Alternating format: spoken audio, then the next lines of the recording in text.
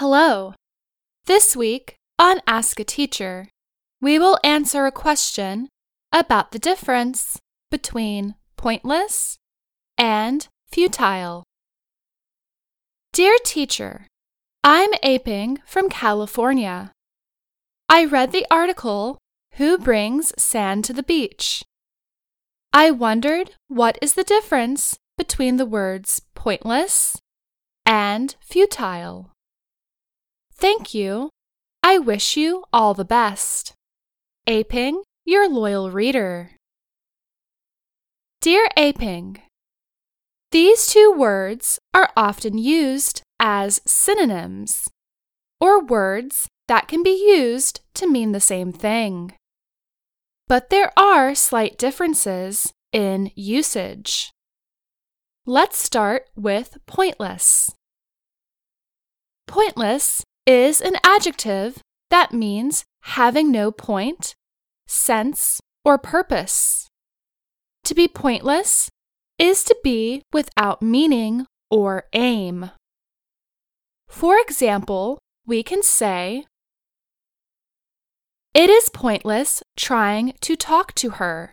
She will not listen." Driving home right now is pointless because traffic is so heavy. In a game or competition, pointless can also mean without a point scored.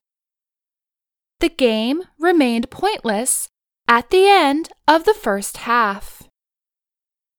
Futile is also an adjective. It means not able to produce a desired result. It can mean ineffective or useless. We worked on the project for hours, but failed to fix the problem. All of our attempts were futile. Voting for that candidate would be futile, as he did not win the nominating election.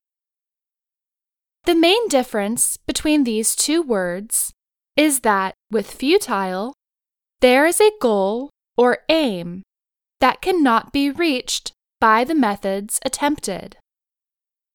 With pointless, there is no goal or aim.